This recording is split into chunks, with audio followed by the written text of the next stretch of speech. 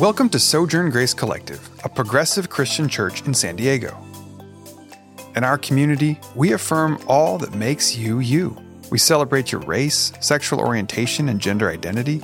We honor your socioeconomic status, physical abilities, and religious creeds. Because here at Sojourn, we believe it all belongs. To learn more, visit us online at sojourngrace.com, where you can explore what makes our faith community different, discover resources to help you find wholeness in your life, and partner with us in our mission through tax-deductible contributions. Thank you for joining us today, and may you know, above all else, that you are a loved child of God, full stop. Welcome to Sojourn.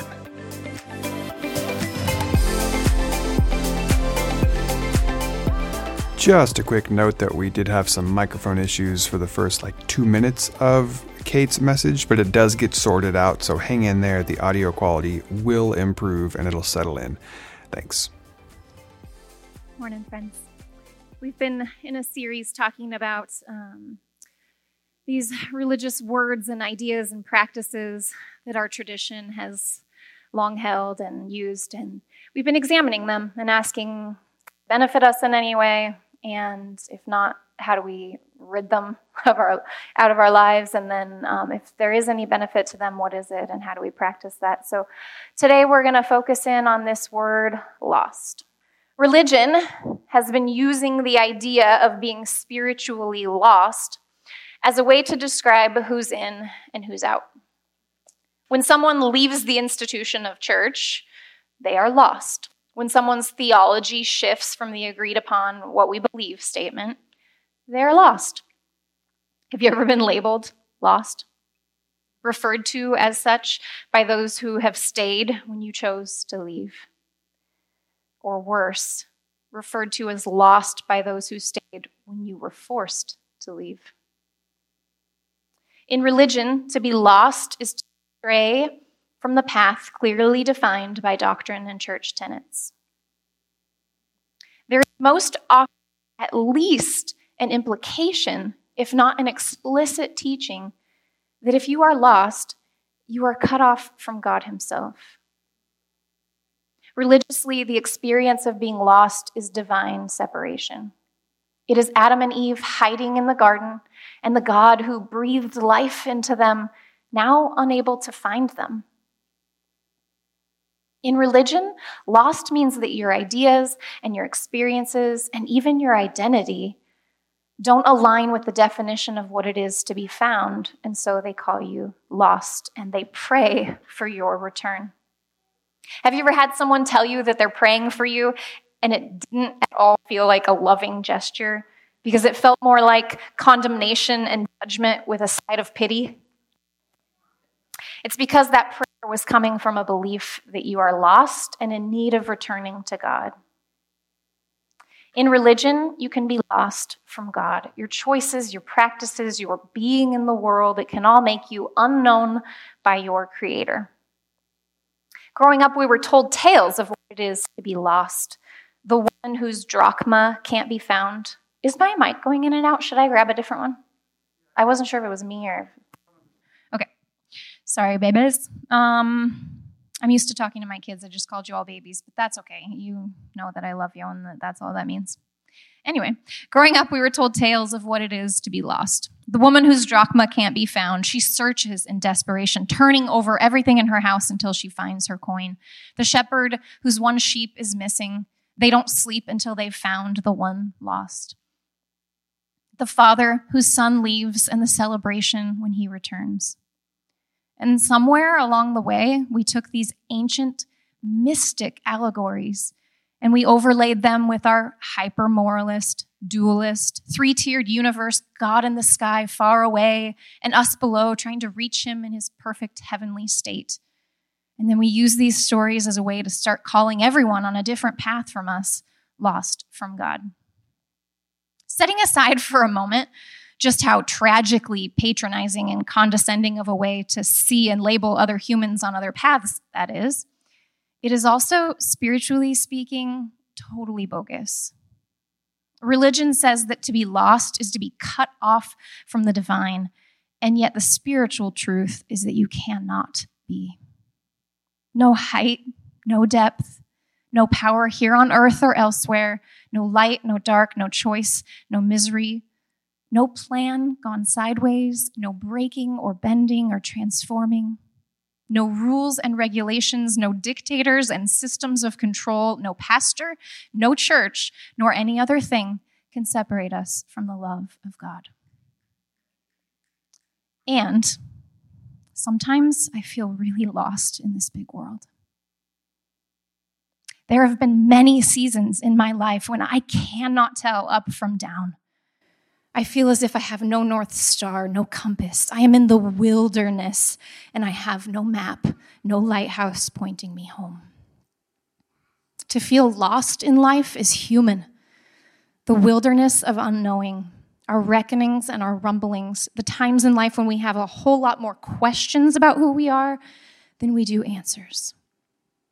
And I have to tell you that when these feelings and experiences in life arise, when I feel lost, because of past religious teachings, I find it very hard to wade through these feelings without succumbing to its definitions of divine separation. The church's definitions will so often do this to us. We'll have a very real human experience, and it's given a poor definition by religion, and then we struggle to rid ourselves of that old, unhealthy understanding. We might change our minds about it, not believe that anymore, but our bodily lived experience hangs on. So for years, whenever I would have that experience of lost in the wilderness, that feeling of lost, it would serve as confirmation bias for the religious understanding of the word. I feel lost, therefore I'm not on the right path. Religion taught me that I am far from God.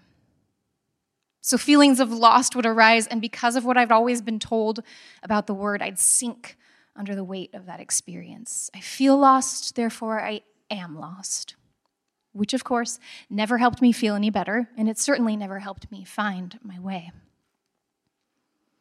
Because feeling lost in life is such a universal, common human experience, I find it imperative to redefine it in a way that moves us forward and brings us wholeness, rather than shaming us and caging us like religion's definition most certainly does. So I want to redefine the term this morning, spiritually, to get it out of religion's grip. And then I also want to offer a practice to help us embody the new definition. Because so often when we change our minds about something, right, we stop believing the old religious definition and we start believing something new. Just because our beliefs shifted doesn't mean that it actually caused a big enough shift in our life to where we are living more whole and free. My theology has changed, but my lived experience, is it actually new and life-giving? I was finding that when it came to this feeling of being lost, it hadn't, until I discovered this practice to go along with the new definition. I no longer believe that to be lost is to be cut off from God, but every time I feel lost, I run into shame. And I'm just so clear where that's coming from. So I have a practice that's helping me through it that I want to offer you this morning. Religion says that lost is separation from the divine. A spiritual definition that I find truly healing is this. To be lost is to have seasons of darkness that lead us to desperate searching and seeking to find out again and again who we really are inside. To be lost is to have a season of darkness that leads to desperate searching and seeking to find out who we are again and again. We've been told that when we are lost, we cannot hear God. But I have found that when I am lost, I can hear her most clearly because the wilderness is quiet enough to catch her whispers in my soul. Lost is not something to fear. Lost is integral to wholeness. It is part of the exploration of self and God and the relationship between the two. We only think of humans as lost from God because we think life exists on this continuum with God on one end and everything we do on a path trying to reach him, when really God is the path and the wandering and the loneliness and the transitioning from one version of ourselves to another. She carries us off the beaten path, calls us there to the wilderness so that we'll find her, for that is where she dwells with the lost. She is the aching in your soul that got you out of those religious traditions in the first place. God is never trying to find you.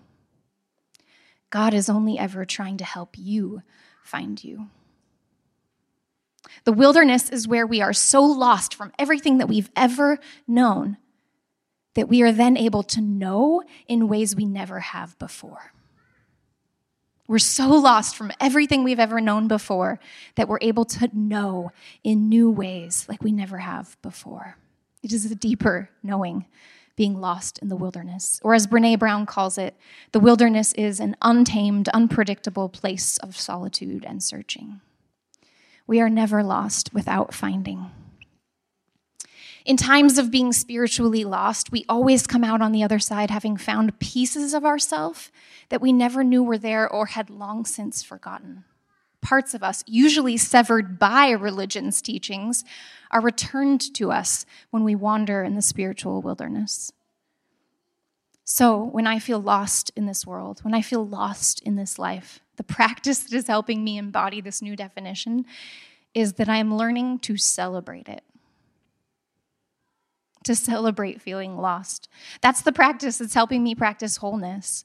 When things go dark and I don't know up from down, I remind myself that here I will seek lost pieces of my identity. I will be more me and more whole after this wandering. And I throw myself celebrations like the prodigal daughter. I am seeing and experiencing that ancient story in new and very old ways. You see, the ancient tradition of parables was not so much to look at the story and ask, who is God? Who's the God character in this story? And it certainly was not to ask, who is someone else in this story? Oh, my neighbor Joe, who's an atheist, is the prodigal son. No. You ask, who do I identify with? Who am I in the story? What does it say about me and my life and how I'm living? And so for me, reclaiming the prodigal child has helped me through so many times of feeling lost in this world because I see myself in the story not as lost sinner returning to an angry God. It is more than anything a story of celebration. Because I got to tell you that I squander this inheritance of a beautiful life that we've been given all the time. I leave myself what I know to be true about me. I run away from it all the time. I wander far away all the time, and I return. So why wouldn't I throw myself a party like the Father? The Father whose Son left and then returned. The Father throws a party not because he thinks that everything is finally going to go back to the way that it used to be. He throws a celebration because he can't wait to hear about how everything has changed. To know what his Son found out there, because you don't wander the wilderness without finding and transforming. So he throws a party to celebrate the person who's been made more whole while he was lost. I am the prodigal daughter, not because I've finally returned to someone else's idea of home, but because I have learned to continually, daily make a home inside of myself. So part of me wants to tell you today that you're not lost, because I know the damage that's been done with that old definition. But there's another new part of me that wants to throw you a party. I want to celebrate your lostness because I know it's you, becoming whole. I want to ask you, what did you find out there while you were so lost in that wilderness? I want to know how you've changed, and I want to celebrate your returning, you gorgeous prodigal child. Returning to you, to center, to love, to wholeness over and over again. And I want to get lost together so that we can find more and more hidden pieces of ourselves cast away long ago and now brought back into the fold, making all of us who were recreated to be. So this morning I want to practice this together. I want to throw a little party, and we're going to do that by sharing a music video that has been my practice, my party that I've thrown myself. When I'm going throughout my week and I feel far from who I am, I play this music video and instantly I'm having a celebration. So I'm going to play this music video for you, and I encourage you, I invite you to think back over your life and times when you have felt very lost. And can you reach a piece of yourself that you reconnected with during that time, and can you celebrate it? Think of things that you have learned about yourself over time and grown to accept, to bring into the fold. Maybe for you, the church always told you that your sexuality was not welcome there. Let's just celebrate today that, baby, you are whole and you are free. You have returned to you. Whatever the thing is that was lost to you, let's just throw a little party right now and learn to celebrate wholeness.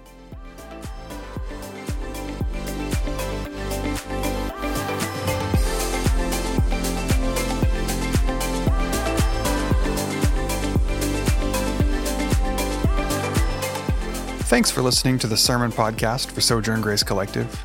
If you're in the area on a Sunday morning, we invite you to join us sometime for a gathering. Or if you can't make it in person, you can always be a part of our virtual church by watching the live stream on YouTube or Facebook at 10 a.m. Pacific. Before you go, we wanted to tell you that a large portion of Sojourn's financial support comes from listeners like you. People who want to express their gratitude for our ministry and who are thrilled to know that a church like Sojourn exists. If that's you, and if you'd like to partner with us in this work, please visit sojourngrace.com/donate, where you can make a one-time donation or sign up to be a monthly supporter. It was an honor to have you with us today. As you go about your week, may you take with you the words we say at the end of all our gatherings.